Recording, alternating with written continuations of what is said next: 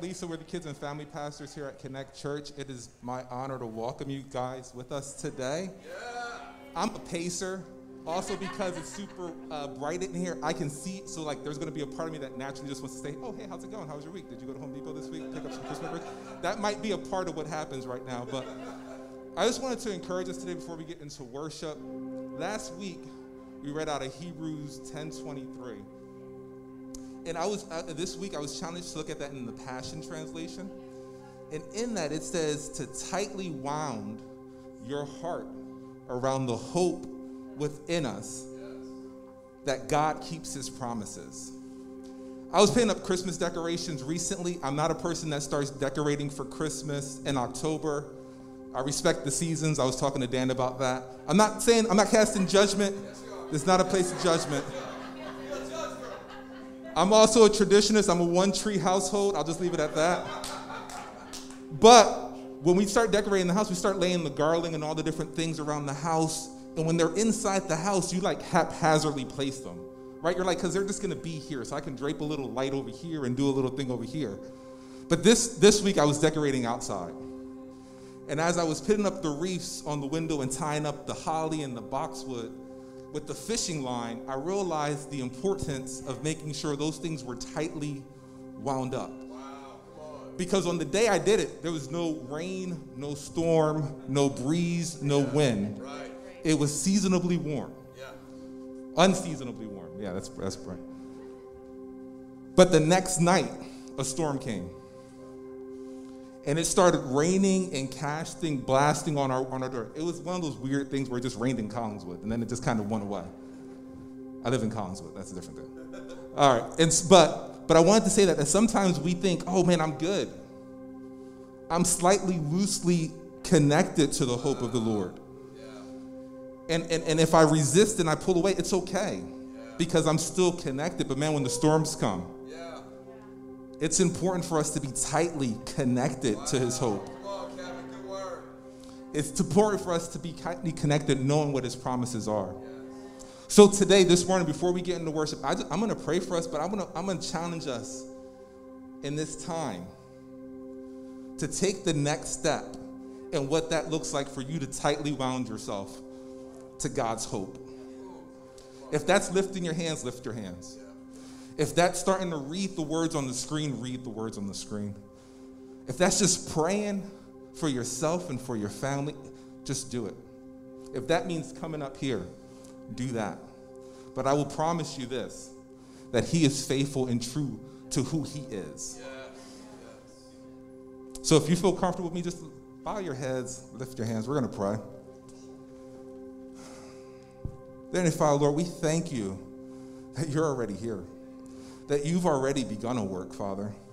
Lord, we pray, Lord, that your love in this time, Lord, will draw us to tightly wound ourselves closer to your hope, Lord. I pray for every person in the sound of my voice, whether in this room or at home, whether watching live or on a replay, Father, I pray that your love will restore them, will redesign them, recommit them.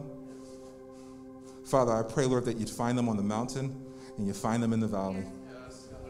Father, whether they're put together or falling apart, Lord, that you have them. And I pray today, Lord, that we boldly proclaim your truth, your promises, Father. And if we don't know them, I pray today, Lord, that you reveal them to us. And I pray that every man and woman within the sound of my voice will be changed by a radical connection and encounter with you today. Amen.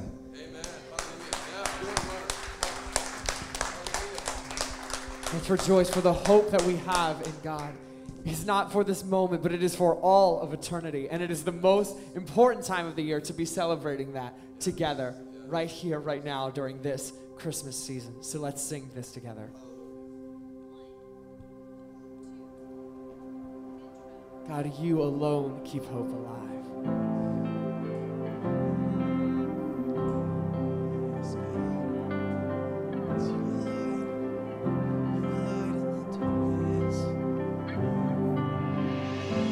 Days may be darkest, but your light is greater.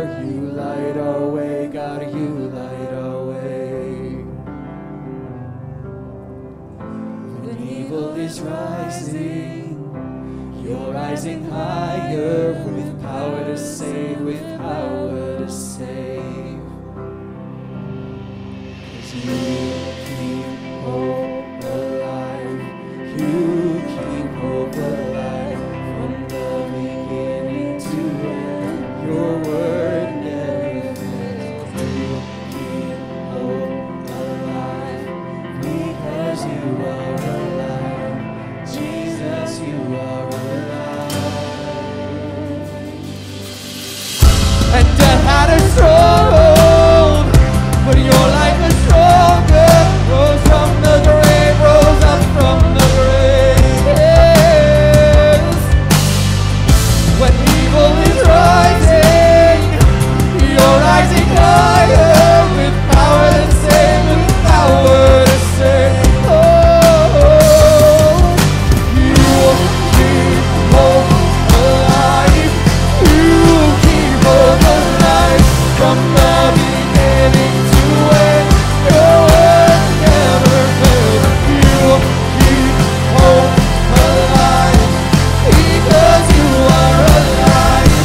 Jesus, you are alive. There's hope in the morning, hope in the evening, hope because you're living, hope because you're breathing. There's hope in the breaking, hope in the sorrow, hope for this moment, my hope for tomorrow. There's hope in the morning, there's hope in the evening, there's hope because you're living, there's hope because you're breathing, there's hope in the breaking, there's hope in the sorrow, there's hope for this moment, my hope for tomorrow. You keep hope alive. You keep hope alive from the beginning to end. Your word never fails. You keep hope alive because you are alive. Jesus, you are alive. Yes, you keep hope alive. You keep hope alive from the beginning to end. Your word never fails. You keep hope alive because you are alive. Jesus, you are alive. You keep hope alive. You keep hope alive from the beginning to end. Your word never fails. You keep hope alive because you are alive. Jesus, you are alive.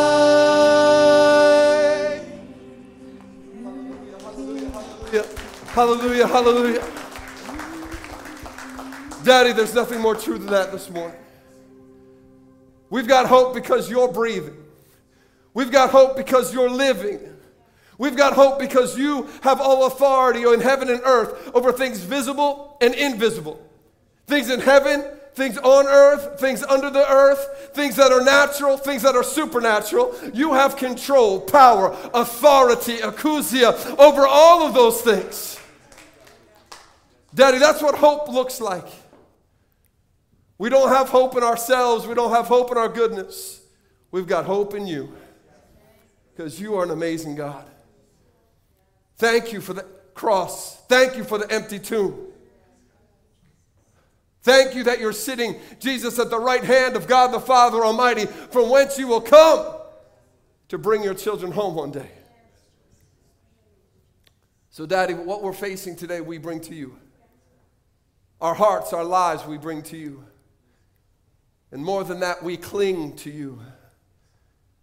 Because you and you alone, Jesus, are the King. Today, we bow our knee. We bow our knee. Forgive us for all the times that we have had you as our co-pilot rather than as the pilot. Forgive us for grabbing the wheel when we should take our hands off. Forgive us for our control. Today we surrender our lives and place them in your control. And we pray, Jesus, like you taught us to, let your kingdom come. Oh God, let your kingdom come.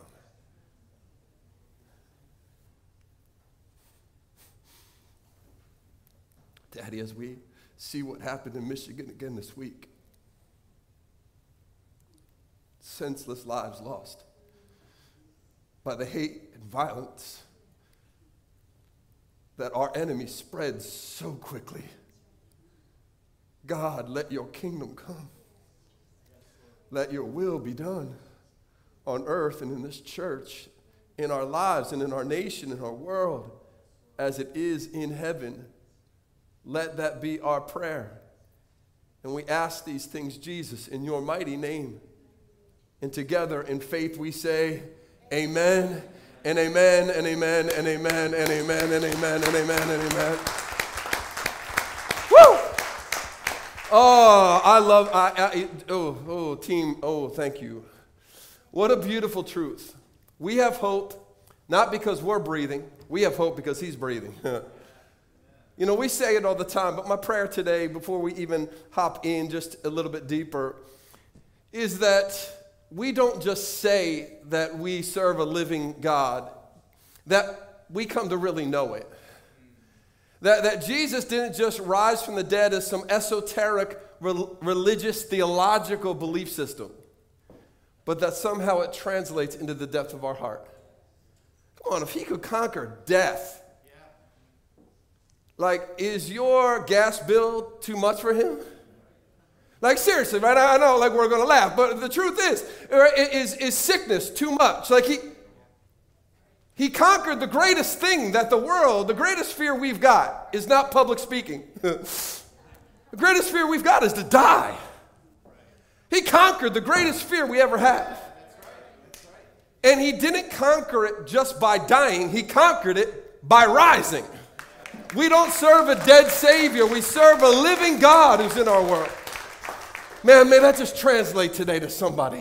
May that give hope to somebody today. If there's someone who's going through something, man, may you get that into your heart. The tune, just see it in your mind right now. The stone's been rolled away. The body isn't there. The angels are standing there, and they're saying, why do you look for the living among the dead? He's not here. He rose just like he said. Because hope is God's confession of truth. He said it, he'll do it. I believe it over your life today. I believe it over your life. Hey, can we just do one last thing? If you are here today right now and you're facing sickness, if you're facing uncertainty, if you're facing depression, if you're facing addiction, if you need a breakthrough in the name of Jesus Christ, you need whatever it is, relational, financial, spiritual, physical, can you just lift up your hand? We're going to pray for you right now in the name of Jesus. If you feel comfortable, it's all right, just lift up your hand. The Bible says where two touch anything in agreement, it's going to be done. I need a touch from God today. I need a breakthrough. I need a healing. In the name of Jesus, we reach out to the healer of bodies, to the healer of minds, to the healer of souls, to the healer of finance, to the healer of relationships, Lord God, of the healer of past, of the healer of shame, of the healer of abuse, of the healer of addiction, of the healer of oppression, of the healer of satanic generational curses. Father, we thank you that you and you alone are Jehovah Rapha, the God that is healing itself. Your word says where two touch anything in agreement. If anyone is sick, come on. If anyone is sick, let the elders pray. And the prayer offered up in faith will make the sick person well. So right now we touch these things in agreement. It is not our power, it is yours. It's not our righteousness, it's yours. It's not our goodness, it's your goodness. But we believe, and I believe for every hand that's raised right now, I believe. Miracles, signs, and wonders follow. I believe. In Jesus' name, amen. I believe it. I believe it. I believe it. I believe it. I believe it. Hallelujah. Let's believe that thing together. Well, hey, that's the beauty of being able to do life well together. That's what church is. Church isn't a Sunday morning event. it's about a time that we get to share life together. And wherever you are on the journey, wherever you are with being here at Connect, whether this is your first time, and if it is, thank you for coming out today. We know it just took some courage to come in, walk down that door. Or whether you've been here for a long time, this is family. This is what life looks like. So can I encourage you? Man, if you may not have lifted up your hand, but someone next to you did. Carry that with them this week. You may not even know their name. God does. Say, God, that lady in the third row that was in front of me, God, I'm just going to pray. I'm going to agree with her. She needed a breakthrough. This isn't just about what we get. It's about doing life together. Amen? Awesome. Part of doing life together is getting to know one another. So as you're being seated, I know we still got masks on, but turn to someone, maybe just say hi, take a moment, give them a fist pump, an elbow bump, a air high five. Get to know somebody next to you.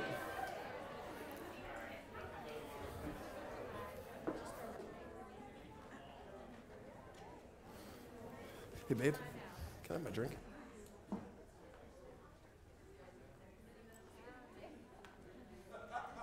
That might be disrespectful. I just said to Danielle, I don't know where I'm going to put my drink. She said, put it in the middle of the Advent calendar. I said, that may not be a good idea. I'm already going to have to navigate around things today. Well, it is Advent, so happy second week of Advent to everybody. Advent just simply means his coming. Jesus is coming. In this Christmas season, sometimes it's nice to remember, in the midst of it all, it's not just about the final Christmas day. It's about the season of preparation of him coming. Celebrating that tonight, we get to celebrate that tonight as a family in a real way. Tonight is our Christmas toy store for our community, both in the house and outside of the house, which I'm really excited about. Thank you for giving. Because you're giving, we're going to be able to give gifts to over 300 children in our area. So thank you so much for being a part of that. Moms and dads, see, for us, it's not just about getting gifts in the kids' hands, which I think is important, but it's about helping bring some peace to moms and dads. That's why we're doing it so early. Matter of fact, Pastor D and I were talking about it just on the way in today, that this is the time of year that this weekend is a really good time to do it. It's not a great time for church to do it because the truth is it doesn't feel Christmassy yet, like in church life. But for a parent to be able to have a present already now, it enables parents to do this. And I would much rather them spend some time with their children telling them about the reason for Christmas than being stressed out having to buy presents for Christmas. So thank you for giving, church. Thank you for serving tonight. I know you should already have time, but our loving our community starts at 6 tonight. So it's going to be great. If you can't be here, pray, because we're not just giving gifts away, we're giving the gospel away. So that for us, that's what we do. If you want to know about what we're all about when we do these things, whether it be TKC, our food truck, or these moments are a means. Jesus is the end. Food is a means. Jesus is the end. Toys are a means. Jesus is the end. So we always take opportunities to share the gospel. Well, that's what we want to do right now as well. Are you ready for the word today? I'm ready. I'm excited today to bring you the word. Since you have your Bibles, why don't you open with me to Matthew chapter 2. Matthew chapter 2. Matthew is the first book of the New Testament. Matthew, Mark, Luke, John. If you can't find it, just kind of open up your Bible in the middle. It'll be there. If you need a title for today, since it's Advent and we seem to be going with Christmas Carol themes, the title today is, "O Come All Ye Faithful." O come all ye faithful. Because today I want to talk just a little bit, if we can, about faith. Because I think our world for so long has misrepresented and really misappropriated what faith is. Not only outside the church, but inside the church as well. And I think that that's a shame. And I'm sure all of us, if I was to poll everybody in here and I said, what does the word faith mean to you? We would have hundreds of different opinions about what faith actually looks like. It's been so misrepresented from kind of just running the gamut, from just kind of in a bigger way, just a generic term for of all types of religions. This is what faith is, all types of religions. Or to maybe a more modern church view, it's been weaponized, faith has been weaponized as a means through which we gain something. It's how we get the things from God we want from God. Faith. But can I just encourage you today, faith is not your personal spiritual shopper. Like we don't go to our Spirit app and kind of put in our needs and our wants and wait for that heavenly delivery and hoping it's prime. Come on, somebody, hoping the delivery is tomorrow. Like that's not what faith is. What faith is a gift. Faith is a relational gift. It's a relational gift. It's a means by which we get to know God. We get to understand the love of God towards us. And in understanding how much He loves you and I, we get to trust more in His love towards us. In those times, like Kevin talked about today, where the storms come, we know that we are held by not our faith in Him, but His love towards us. That's what faith helps us to see. Last week, we talked about hope, and we said hope is God's confession of truth. If hope is God's confession of truth, then faith is our response to that truth. It's our outworking of it. How do we outwork God's truth? If God is saying this is what's true, then how do we put it into daily practice in our life? That's absolutely what faith is. It's the putting into practice what God says to be true and allowing that practice to lead us to a deeper revelation of who He is. We're going to see this in practice in the verse we're going to talk about today, in this text we're going to talk about today, with the wise men, right? We three kings of Orient are. Can I just say, look, I don't know if there's three. Like the Bible doesn't say there was three. It's just a plural verb, a plural noun. Like there was more than one. There could have been 18. I don't know. I'll probably say three. Don't hold it against me, right? But they're the wise men show up. They saw God doing something, and they responded to it. That's what faith is. Faith is seeing God do something and responding to it in our daily lives, putting it into action and allowing it to lead us to Jesus. That's the beautiful thing about what faith absolutely does. That first Christmas season, these magi took a journey of faith, one step at a time, and it led them to a deeper knowledge of Jesus. That's our heart this weekend.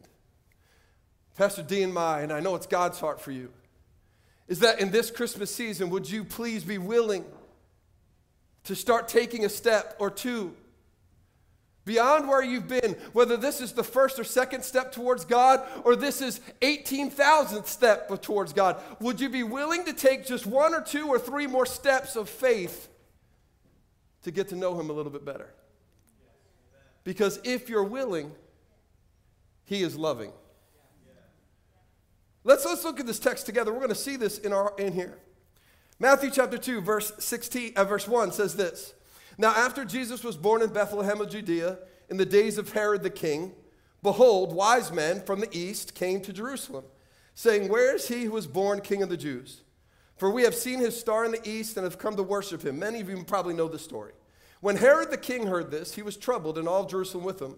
And when he had gathered all the chief priests and scribes of the people together, he inquired of them where the Christ was to be born. So they said to him, in Bethlehem in Judea, for thus it is written by the prophet, but you, Bethlehem, in the land of Judah, are not the least among the rulers of Judah, for out of you shall come a ruler who will shepherd my people Israel. I'm going to stop there for a moment, just because this is cool. Here's just another reason why you can believe and have hope in God. This thing that was just quoted by them was spoken 750 years before that moment. God said, I want to let you know, and by the way, I'm going to tell you which Bethlehem, because when there was spoken about the Bethlehem, there were two Bethlehems. God said, I don't want you to be confused. I want to let you know my Messiah is going to be born in Bethlehem of Judea. He said, you can put hope in it. And why? If you got hope in it, my word is true. And now, in this verse, they're finding it to be true. 750 years before that. And don't you love, by the way, that God was born in a manger, not in a palace? Because in a palace, only a few people would have had access. But in a manger, everybody has access. Thank God. I don't know about you, but I'm somebody who couldn't get in the palace, but I sure could get in a manger. That's the gospel. Look at verse 11. The Bible says, and when they had come to the house, they saw the young child with Mary, his mother, and fell down and worshiped him. My friends, underline that. Faith has a response. Faith has a response. And when they opened their treasures, they presented gifts to him, gold and frankincense and myrrh. I think what I love the most about faith is this. You don't have to have it all figured out. You just have to take a step out. You don't have to have it all figured out. If the Magi had it all figured out, they would have never went to Herod's. They would have never went to Jerusalem. They would have went right to Bethlehem, right to the house, because they would have known ahead of time. But they didn't have it all figured out. I don't know about you, but for me, that's really a relief. That's some good news.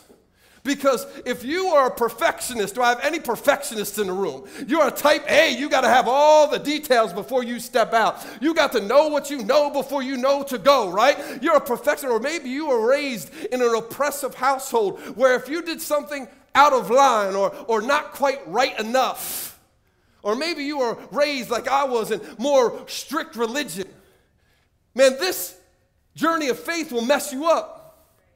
Because if you have a picture, because we want to get this thing right. When you're in that place, you want to get it right.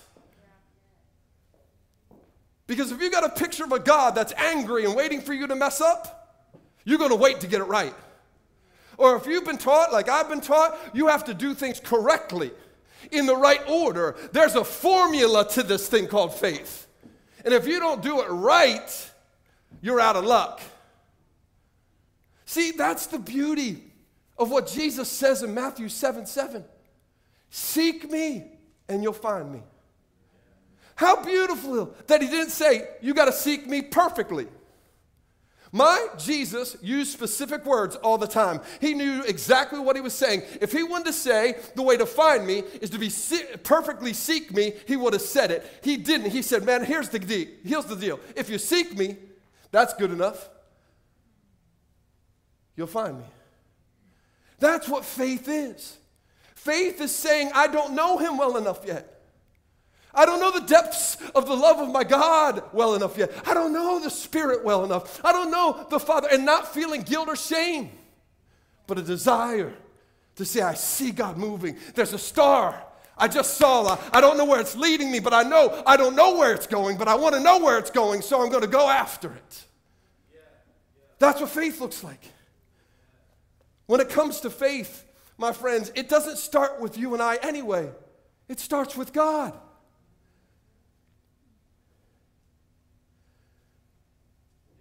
The star showed up, and the men followed. They responded. Faith is how we respond to the revelation of God when he shows up into our life. Whether it be big, little, medium, today God's showing up in your life. How are you going to respond?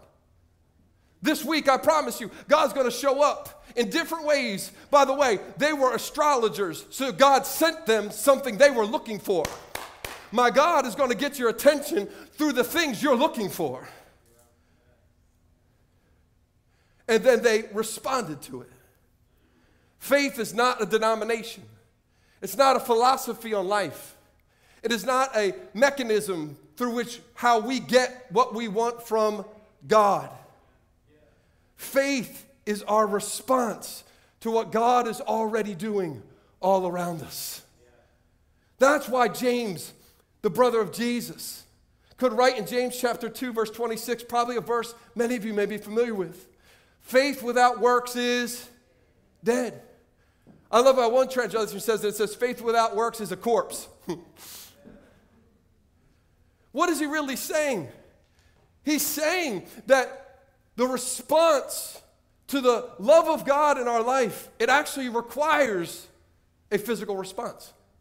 It's not just a mental assent that something is true. There's physical response to it.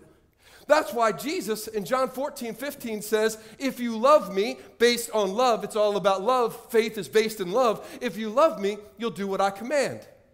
Now, to some of us who were raised under whacked out religion, come on somebody, we hear that as a demand for obedience. This is how I hear that verse. If you love me, boy, you better do what I say.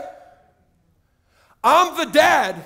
You better listen to me. This is my house. You don't like my rules? Get out. Anybody? But all Jesus is doing in that verse is explaining to you and I what faith is. Faith is a love response to what he says. He's doing something, and we're saying, I want to be a part of that. Why? Because I love you. The truth is, my friends, if hope is God's confession of truth to us, then faith is our confession of what is real in our life back to him. Faith is the way that we love him back. Faith is the way that we say, I hear your love language, God, and I'm going to get behind what you're doing. Why? So that I can show you that I love you and make you feel loved by me. In the most simplistic of definitions, faith is taking God at his word. Faith is taking God at his word. It amazes me how easy it is for most of us to take what we read on Facebook at face value. Take what we read on social media, what CNN or Fox says or puts up on a splash page, as we take them at their word. But then when we come to the word of God and it says, lift your hand in the sanctuary, woo, I'm not sure. Forgive me. 10%, come on. Faith at its most simple place is taking God at his word. That's why there's a difference between belief and faith. The wise men believed something was happening. That's why they were looking for it. Something was going to happen, so they started looking for it. Faith is responding to what was happening.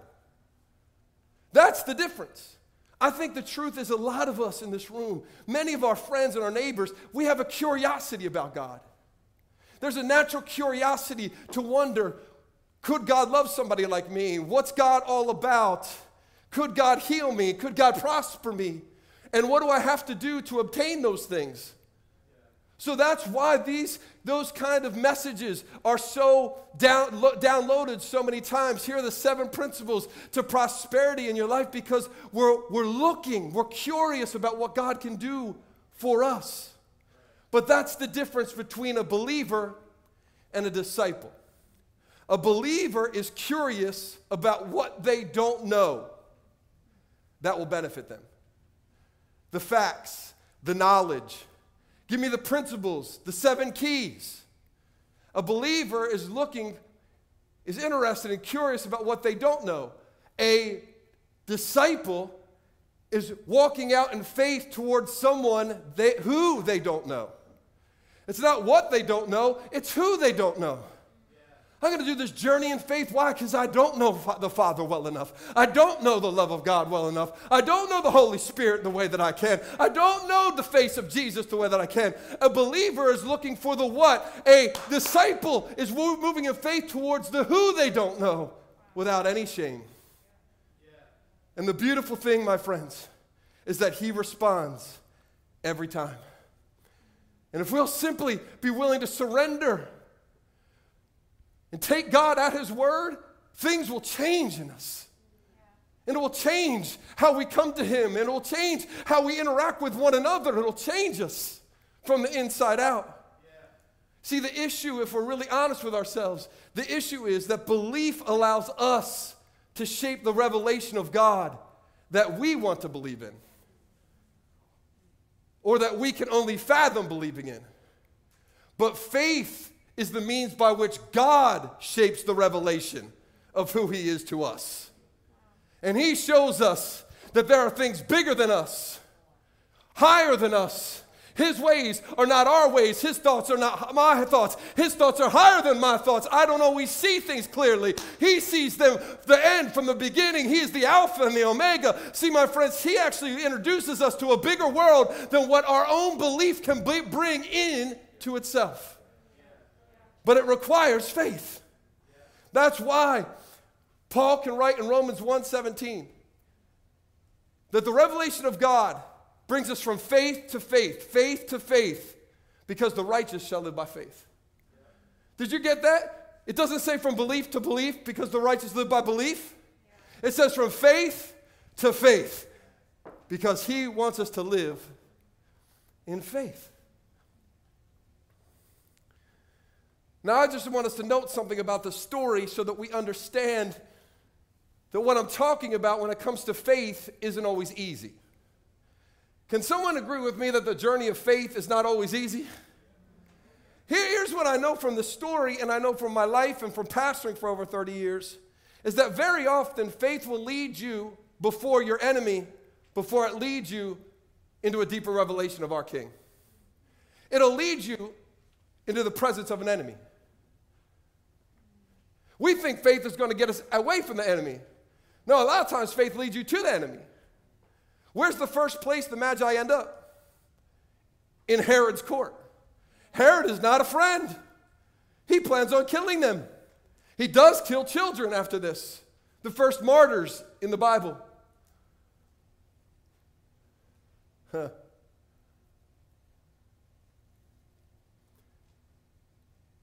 Why does he do it? I think he does it so that you and I know which voice to listen to.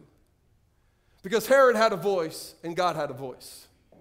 I think he does it so that we understand what is worshiped versus what is worthy of worship. I think he does it so that we understand what is authentic, what is real when it comes to following after something. We see this in the very presence. David, do you remember the story of David and Goliath? David is a king. But on that day that he's facing the enemy, there are two kings in that camp. Two. One is sitting in a tent. His name is Saul. The other one is David, and he's carrying a sling and a stone. Why? God brings David before the enemy. Why? So he can show which king is authentic and which king is not. One king is following in faith, the other is not. One king is willing to trust God, the other one is willing to trust himself. One is trying to wear his own armor, the other says, I don't need armor other than the armor of God. That's what authenticity looks like. So sometimes you and I got to get around the enemy in order for us to know what voice to listen to, understand what's real in our life, understand what's really worthy of our worship, worthy of our attention, worthy of our drive in life. So we shouldn't be surprised in our faith journey when it leads us to an encounter sometimes with a strong enemy. The truth is, you may be delayed there, but don't get waylaid there. There's a lot of us that are waylaid in our sickness, waylaid in our doubt, waylaid in our depression. It's okay to be delayed there. They were delayed there, but they were not waylaid there. Why? Because that enemy, the enemy you're facing right now, that enemy is not your final destination. That enemy does not have the authority to keep you there. Faith is taking you to see the King. Faith is taking you to see the King. Faith is taking you to see the King. Somebody in this room needs to rise up inside of themselves and say, I may be delayed in my enemy's stronghold right now, but my faith is taking me to see the King. On this side of the veil or the other side of the veil, faith is taking me to see the King. That's where faith leads. And I want to say something, hopefully, that can free us this morning. Faith isn't about a manifestation. It's about a deeper revelation of who God is. When I got saved and I got filled up with the Holy Spirit and I started my Pentecostal charismatic journey, I was taught all the time, have faith till it manifests. Faith till it manifests. Faith till it manifests. What is the it? That's the problem. It should have never been faith till it manifests. It should have always been faith till who manifests. Faith till he manifests. Faith till he shows me something deeper, shows me who he is, reveals his love at a deeper level than I knew before. It is not proven by the it is sanctified by the who. Our faith is in the wrong thing. It's in the wrong direction. The revelation may come through a manifestation, but it doesn't and it shouldn't depend on one. The wise men were led to the incarnation, the greatest miracle the world's ever seen, greater than the resurrection. The greatest miracle the world's ever seen was God becoming man and being born into a manger. It led them to that manifestation.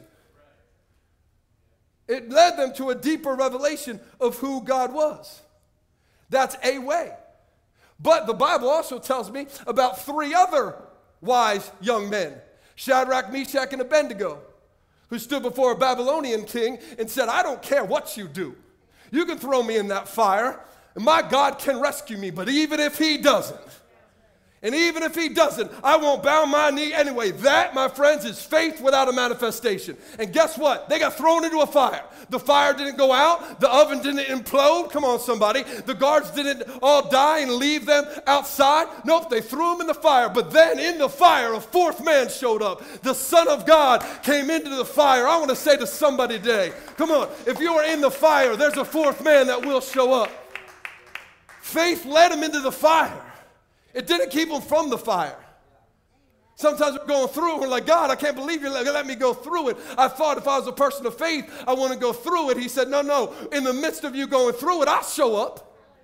And sometimes he shows up in the jail cell like Paul and Silas. And sometimes he shows up on the way, come on. And sometimes he shows up after you've been in the fire.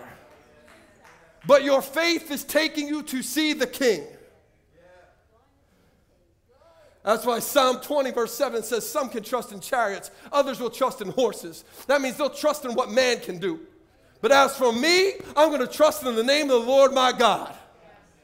I'm going to trust in him because he is taking me to see the King.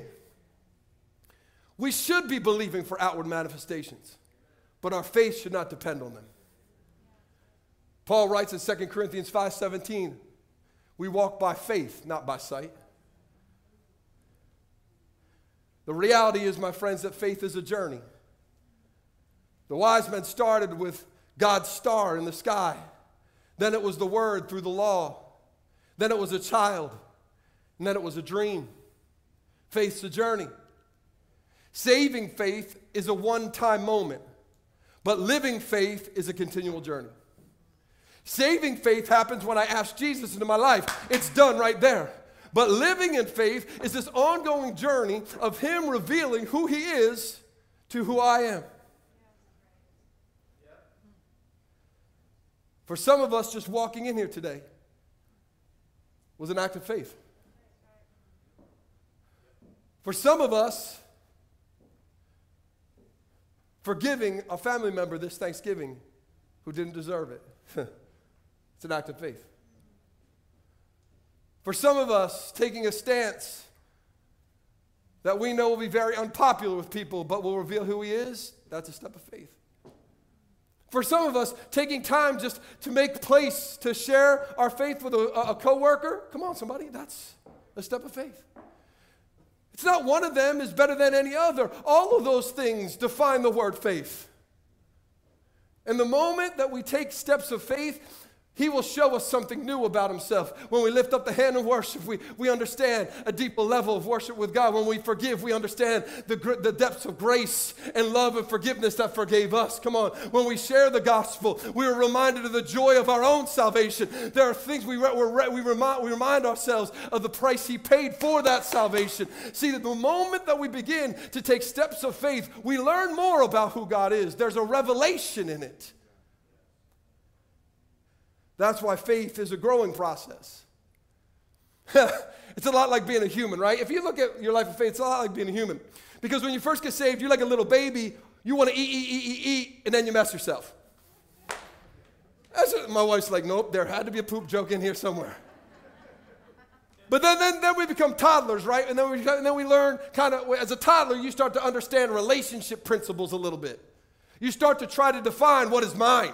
Mine, mine, mine, mine, mine, mine, mine, and what isn't. There's this battle of will going over. And then we take a step, then we kind of grow a little bit more. We're teenagers. And teenagers are such amazing men and women because they have such passion, they can do almost anything. However, they're a little bit moody, a little bit self-focused, and think they know more than everybody who came before them. Oh, that doesn't describe Christians at all. Then we get to this place where we've matured and we think, I've got it. I've been in church. I've been around for a long time. I'm an adult now. Here's the problem with adult faith. The problem with adult faith is we get stuck there. And just like Herod, when a new opportunity to seek God comes, what we do is we go back to what we knew. Back to where we came from. He went back to the law. He went back to the old thing. He went back to what was. He didn't go after the new. He went back to the old. That's the trap for Christians. Come on, somebody who said, I've been in church a long time. I'm a mature. I know everything. Really? Because there's a new star on the horizon. His name is Jesus. He is not yesterday. He is today and tomorrow. Are you only going to relate to what he's done or who he is and where he's going? That's the trap. Have you ever wondered why the Father had to send Jesus to be born in a manger? And I know the theological answer, yes, so that he could die for our sins. He's the only thing that could pay for our sins. I got that, yes. But here's another reason. Because the people in all the world, they already had all the word. They had his promises. They had the priesthood. They had the outworking of worship. They had the miracle. They saw manna fall from heaven in the wilderness. They had seen people raised from the dead, and they still didn't know who he is. So the Word became flesh and walked among us. It's a deeper revelation of who he is. It's so easy, I think, even in Christianity, for us to do the same thing. So easy to be just like them, to be surrounded by great worship and good word and podcasts, and you've got 59,000 different versions of your Bible on your iPhone, and yet still miss who he is. And what we do next is just what they did. We put together a strict set of spiritualized rules that we call faith to live by, which actually, in actuality, is a shield that keeps us from living in faith. Because I no longer have to seek after him, I just have to do what I've been taught is right. So we've got a modern day law, come on somebody, chasing after a forever God.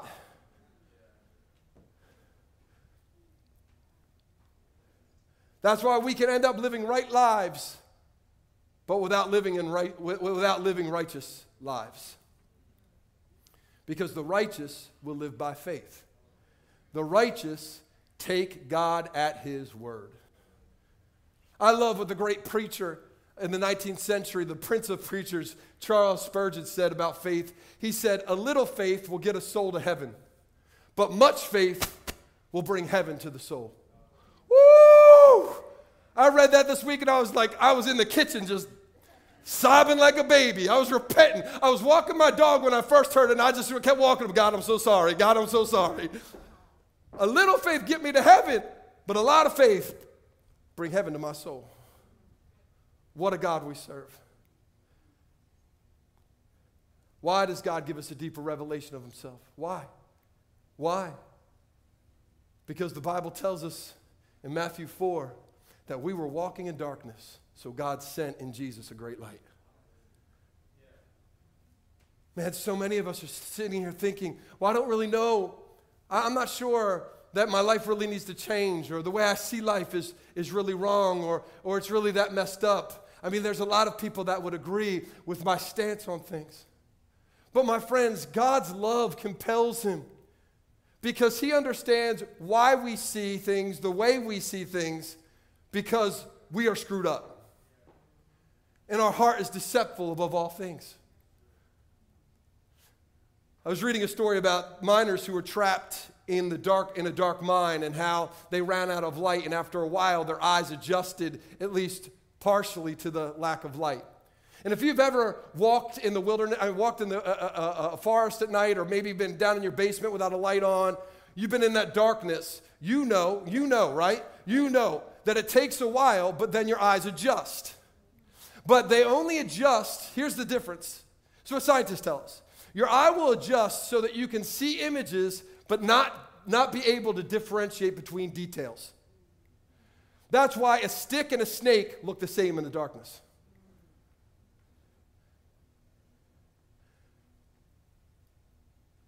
And that's what happens to us when we keep walking in our own darkness. We can't determine the details that actually are leading to death moments in our life. We get those spiritual beer goggles on, right? Come on, how we make some decisions that look good in the darkness, but then when the light comes on in the morning, you're like, whoa! Oh, y'all too holy. That was a mistake. Why? Because the darkness didn't allow us to differentiate the detail that would bring death. It's not the big thing, it's the little things. It's the small foxes that get in the vineyard, the Bible says, that ruin the vineyard. It's the little holes that get in our life that let in the flood of rushing water that will eventually sink you like the Titanic. It's the small things. It's God's love that compels him to continue to reveal himself to us so that we can see the details of the life that he has for us. The life with him. Jesus is the way, the truth, and the life. He wants to reveal more of himself to us so that we can see more of the life we were created to have, so that you and I won't give up and stay trapped in darkness and call it normal. But here's the truth. The truth is faith is scary at times. Faith is scary at times because it reveals things about ourselves, about our circumstances. It reveals things even about God that make us uncomfortable. Do you remember the story in Matthew 14 of Peter walking on water? Jesus says, come on, you can walk on water. He steps out of the boat. He starts walking. He's like, woo, I'm walking on water. Then the wind and the waves come, and he begins to sink. What does Jesus say to him? Oh, you of little faith. What did that moment of faith reveal to him? It revealed that he had faith enough to walk on water, but not faith enough to deal with the storms of life. Come on, many of us can have faith to walk on water, and maybe today your faith isn't to get out of the boat. Maybe your faith is just to put your foot up on the side of the boat. Maybe your faith is just maybe to get in the boat. Maybe your faith is just about sitting down in the seat in the boat. It's not about you got to walk on water. It's about understanding that the journey of faith sometimes is scary because it will reveal things about you and about God that leave you uncomfortable but will draw you to a deeper level of worship to Jesus. Because the end of that story is he pulls them up out of the water, and out of that water, Peter was not thinking about the miracle of walking on water. He was thinking about the miracle of the one who could pull him up out of the water and calm the storm in the sea, and he falls down, and the Bible says out of that manifestation came a deeper revelation of God, and he began to respond by worshiping him. Faith will always lead us to response. Faith will lead you to response because it'll show you who he is. And again, you don't have to get it perfect. I love what Jesus said. In Mark 2, verse 17, he said, man, a doctor doesn't come for the healthy, the doctor comes for the sick. I didn't come to call the righteous. I didn't come to call religious folk. I came to call people who say, yup, I'm a sinner. Thank God. If you can relate to being a sinner, not being perfect, not getting it right, you're in the right place. Because Jesus said this is what it is. Faith isn't about getting it perfect. Faith is introducing you to the perfect one.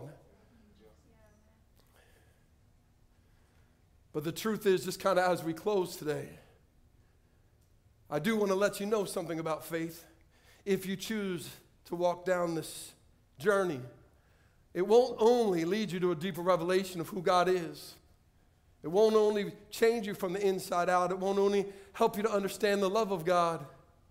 But I promise you, my friends, faith will lead you to a dangerous life.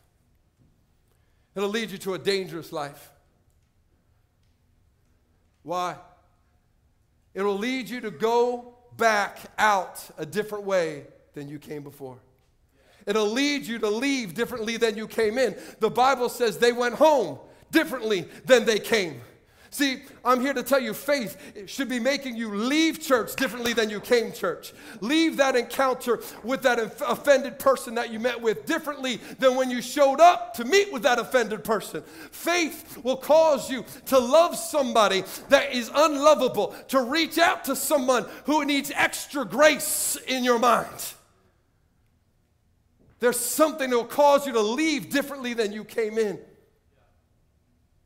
But it won't leave you unempowered to do it on your own. It'll fill you with the Holy Spirit. Faith will fill you. The Bible says they were warned in a dream. Both Joel 2 and Acts 2 tell me that dreams come from the empowerment of the Holy Spirit into a faith follower of Jesus.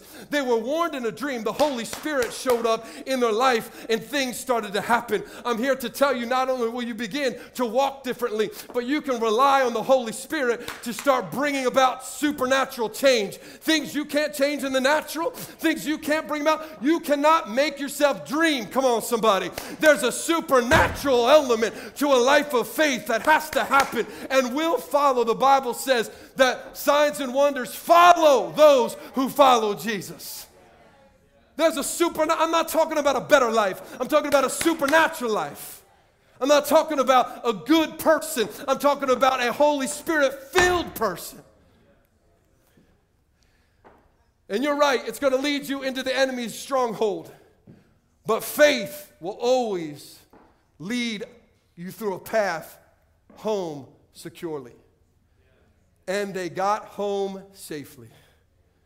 Come on, Christian. I don't want to just get home. I want to get home safely. I don't want to just get to the other side of the veil. I don't want to just end my life good. I want to end my life where my God stands up and says, "Well done, my good and faith-filled servant. Enter in, for great is your reward." I don't want to just get home. I want to get home safely. I don't want to end my days begging and down on the dumps and depressed. I want to go into glory filled with joy. I want to enter that gate with thanksgiving. I want to enter that gate with praise. A life of faith will take you through the enemy's strongholds, but it will create a path of safety to get you home. Sometimes faith is simply doing what we were created to do so that God can do what only He has authority to do. I'm going to end with this story I saw this week about a young man by the name of Caden Cox. Caden is a young man who was born with Down syndrome. And while he was in his mama's womb, the doctor, after an amniocentesis, talked to the parents about the viability of the pregnancy and whether she should carry it full term. But they're people of faith, they're followers of Jesus. And they said, no, my God's got this. Now, the beautiful thing for most of us would be, God got this. That means the child was born without Down syndrome. But he wasn't. He was born with Down syndrome. Then they were told, well, I just want to let you know, Caden will never be able, he won't have the mental capacity to graduate high school. He'll definitely not have any of the physical skills to ever play anything athletic. Well, that's funny because he played football in high school and graduated high school. He not only played football in high school and graduated high school, but he went on to college, come on somebody, and became the first player, the first person in NCAA history to not only play football with Down syndrome, but score points with Down syndrome. Not only did he succeed on the field, he has a double black belt in Taekwondo. I could hardly get my belt on this morning. He was the homecoming king in high school and in college. He's a gold medal swimmer in the Special Olympics. Oh my God. Faith didn't just speak to him. Faith didn't just speak to his parents. Faith spoke through him. Faith spoke through his parents to hundreds and hundreds and hundreds of people in high school and in college, and who are sitting here today and who watch the ESPN special, and the thousands of people who follow that young man every day. See, you don't need to have Down syndrome to impact the world. You just need to follow with faith, just the way that Caden did, just the way his parents did, and trust God to make the difference. The real question we need to ask ourselves today as we close is what is simply this: what could possibly be worth more than a life like this? What possibly could be worth more than a life like this? Wise men, wise women, influencers, impactors, disciples of Jesus shall live by faith. Will you take him at his word? I promise you there's a star in your night sky somewhere. I promise you he's reaching out, trying to get your attention. And he doesn't need you to do it perfectly. He just needs you to take the step on the journey towards him. And little by little by little, you will know you are loved, and you will be made free to love him back. No matter who says what, where they stand, or what you've got going on in your life, you will be free to love him back.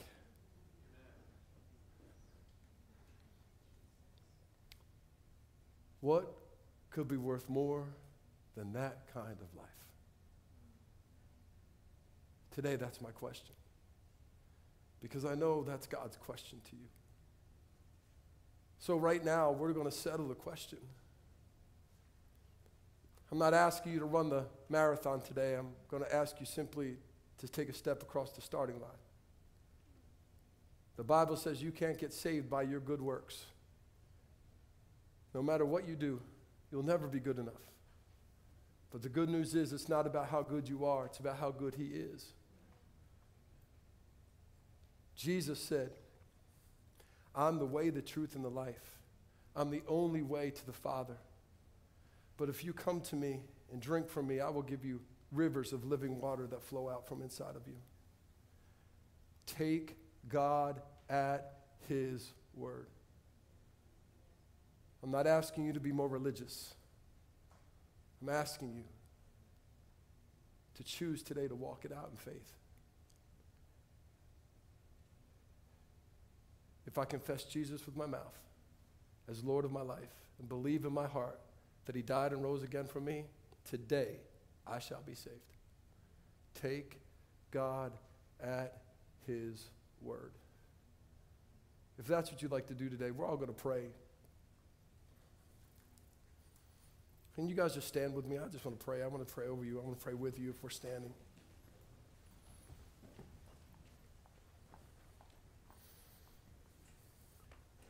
I believe this is a holy moment in church. I believe this is a holy moment for many of us in this room. Take God at his word. I'm just going to pray. We're going to pray a prayer that we pray here every week. Just to ask Jesus to come into your life and to be Lord and Savior, not just Savior, but Lord. Maybe you've prayed it with me robotically 1,000 times over the years. But maybe today, can I encourage you to let it be authentic and real for you? There's a surrender that faith requires. A willingness like Peter when I've fallen and sinking to reach up and grab the Savior's hand. And that's what this moment is. You can't save yourself from drowning, but you can reach up and take the hand of the one who can. His name's Jesus. Just say with me, dear Jesus, here I am today. I've come to give you all my life. I'm asking you, Jesus, to be the Lord and Savior of my life, to forgive me of all my sin, to cleanse me of everything I've done wrong, to fill me with that living water, to baptize me with that Holy Spirit, to make me your child. Today I choose to walk out my life in faith, believing that your word is true. I choose today to live my life for your glory. In Jesus' name, amen and amen and amen and amen and amen. Hallelujah, Lord God. Thank you for people whose lives right now are changed. My friends, listen, the angels in heaven right now are rejoicing because you just prayed that prayer. Whether it be your first time or your 100th time, the Bible says when one person repents and turns around, heaven explodes. We should be excited. Even if you didn't raise your hand, a brother or sister, a family member in here. And I believe this. I believe you reap what you sow. Because again, I take God at his word. When we get excited about someone else in the family of God getting saved, I believe it reaps someone in the family of our origin. Faith begets faith. Joy begets joy. Love begets love. Woo! I'm going to be praying this. Oh, somebody's got some. I believe for supernatural things to happen at this Christmas party. Some of you going to Christmas family gatherings. You're dreading it, and God is literally, I seeing God, like God's like, woo, and you're like, no, and he's like, woo, and you're like, no. Take God at his word. My God is a redeemer, a reconciler, a forgiver, a God of the supernatural, a God of the impossible. Bring faith with you when you sit in that seat.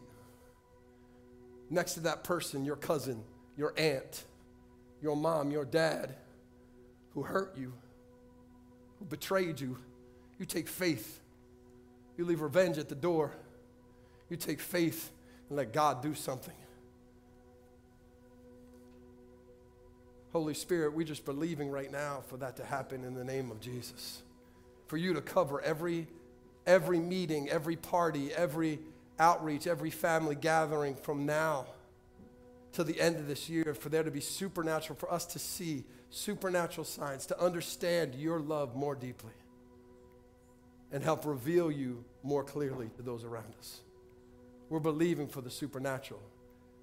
But more than that, more importantly than that, we're believing to get to know a supernatural God. Come, Holy Spirit, come. Open the eyes of our heart that we may know him better. In Jesus' name. Hey, church, before we go, the worship team's going to come. We're going to worship just one more time. But we don't worship at the end of service just because it's kind of the liturgical thing to do. We have chosen to put a song of worship at the end of the message as a response. Remember we talked how faith responds? And maybe it's just one step. Maybe it's just reading the words on the screen. Maybe it's just actually singing out of your mouth because you're, sometimes when we're this close to people, we're afraid of someone listening to us. Maybe it's lifting a hand. Maybe it's just kind of getting a hand up to the waist. Whatever it may be, respond. There's one more way that you can respond in worship today that matters to God and reveals our love to him, is when we take God at his word, when it says, bring your whole tithe into the house, into the storehouse, so that my people may have food, so that my people may be encouraged, so that my people may actually be blessed. Bring the whole tithe. Take God at his word. Maybe your first step isn't even being able to tithe. Maybe it's just being able to fill out this check, this envelope. Maybe it's just learning how to use our giving app. But take a step today. You can give on the way out by dropping these envelopes in those beautiful gold kiosks there. You can give online. You can give on your phones. But faith responds. Not just with our mouth, with our money, with our moments, with our time, our treasure, our testimony, our talents, our trust.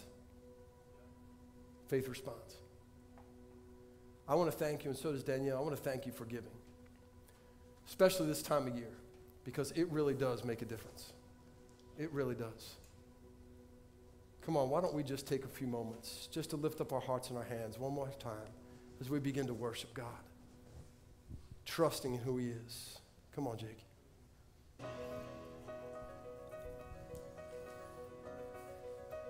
You are good. Let's sing, wait on the Lord. On the Lord, wait on the Lord. He will renew your strength. Wait on strength, wait on the Lord. Wait on the Lord. He will renew your strength. So wait, I say, wait on the Lord. Wait on the Lord. He will renew your strength. So wait, I say, wait on the Lord. Wait on the Lord. He will renew your strength. So wait, I say, wait on the Lord. Wait on the Lord. He will renew your strength. So wait, I say, wait on the Lord. Wait on the Lord. He will renew your strength. So wait, I say, I'm gonna wait on you. I'm gonna wait on you. I'm tasting your goodness. I trust in your promise. I'm gonna wait on you. I'm gonna wait on you. I'm tasting your goodness. I trust in your promise. I'm gonna wait on the Lord. Wait on the Lord. He will renew your strength. So wait, I say, wait on the Lord. Wait on the Lord. He will renew your strength. So wait, I say, wait on the Lord. Wait on the Lord. He will renew your strength. So wait, I say, wait on the Lord. Wait on the Lord. He will renew your strength. So wait, I say, wait on the Lord. He is coming for you. He will come before. He will come again. He hasn't forsaken you. He has never forgotten you. Hold fast to His hope.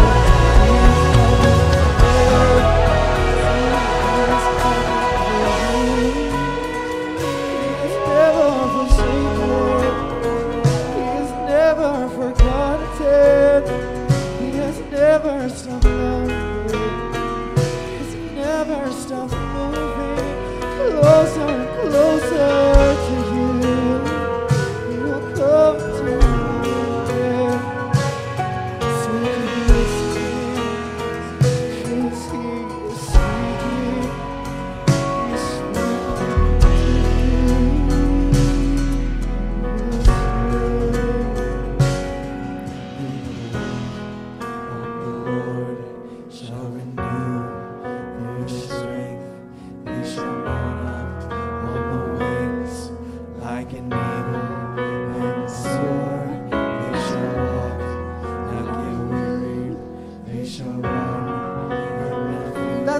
happens when you wait. You get a little stronger. They that wait on the Lord shall renew their strength. They shall mount up on wings like an eagle in the sword. They shall walk, not get weary. They shall run and not faint. That's what happens when you wait. You get a little stronger. That's what happens when you wait. You get a little stronger. That's what happens when you wait. That's what happens when you wait. That's what happens when you wait. You get a little stronger.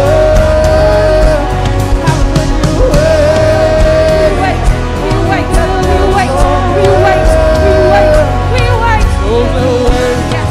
On the Lord shall renew their strength. They shall mount up on wings like an eagle. They'll soar. They shall walk, not get weary. They shall run and not faint. That's what happens when you wait. That's what happens when you wait. That's what happens when you wait. That's what happens when you wait. That's what happens when you wait. That's what happens when you wait. That's what happens when you wait. That's what happens when you wait.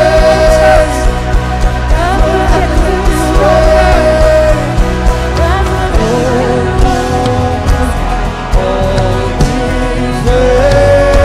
faithful, so joyful and triumphant. Sing that again. Oh, come, all ye faithful, how joyful and triumphant.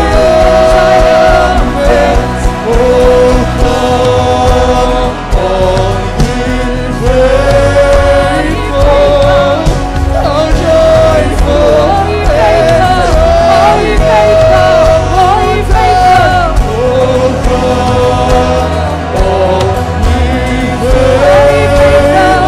That's what happens when you wait.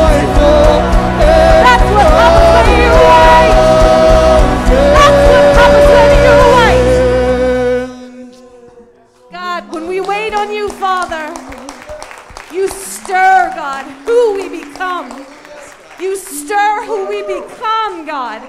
We stop waiting with faith on you and we become faithful.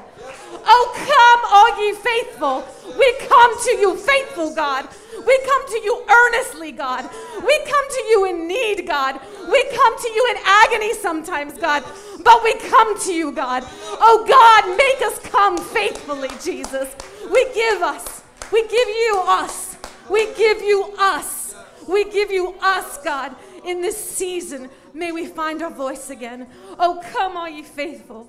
Oh, come, all you faithful. We hear you, God. We hear you in this place. You say, oh, come, all you faithful. God, we say, we will come. We will come, God. I thank you, Father, for the power of your Spirit in this place, for teaching us that that's what happens when we wait. You teach us every day, God, not to demand now, but to show up with you and wait. We wait upon our Lord. You will renew our strength. You will renew the strength of your people, Jesus. God, we come to you with everything we come. With everything we come to you. With the good, the bad, the heavy, the sad, the beautiful. We come and we deposit it in front of you. And we say, God, may you see us as the faithful coming. God, I thank you for your holiness that has broken out in this house. That this house is filled with people who just want to move closer to you. God, I pray that we know as pastors how to steward that well and to steward that boldly. And Father, I pray as we leave this place today, God, that you will remind us from this day forward that we understand faith you more than we did yesterday, God. And I pray that you would show us how to put that in motion with the people that surround our lives, God. I thank you, Father, for the provision that's in this house that's making the toy store tonight possible. 300 children that we get to help. That is only a miracle in this day and age, God. It is your provision coming into this house. And God, I pray that people see you tonight. They see you, they feel you, they sense you, that you surround them, God. That when they walk through these halls, they know that they are walking with Jesus. Thank you, Father, for the gift of this house, the gift of each other. But most of all, thank you, God, for the gift of your word. It is a light unto my feet. It is a light unto our paths, God. And may we hold dearly to it when all other lights go out. In Jesus' name, amen. Amen. We love you, church. Have a beautiful day.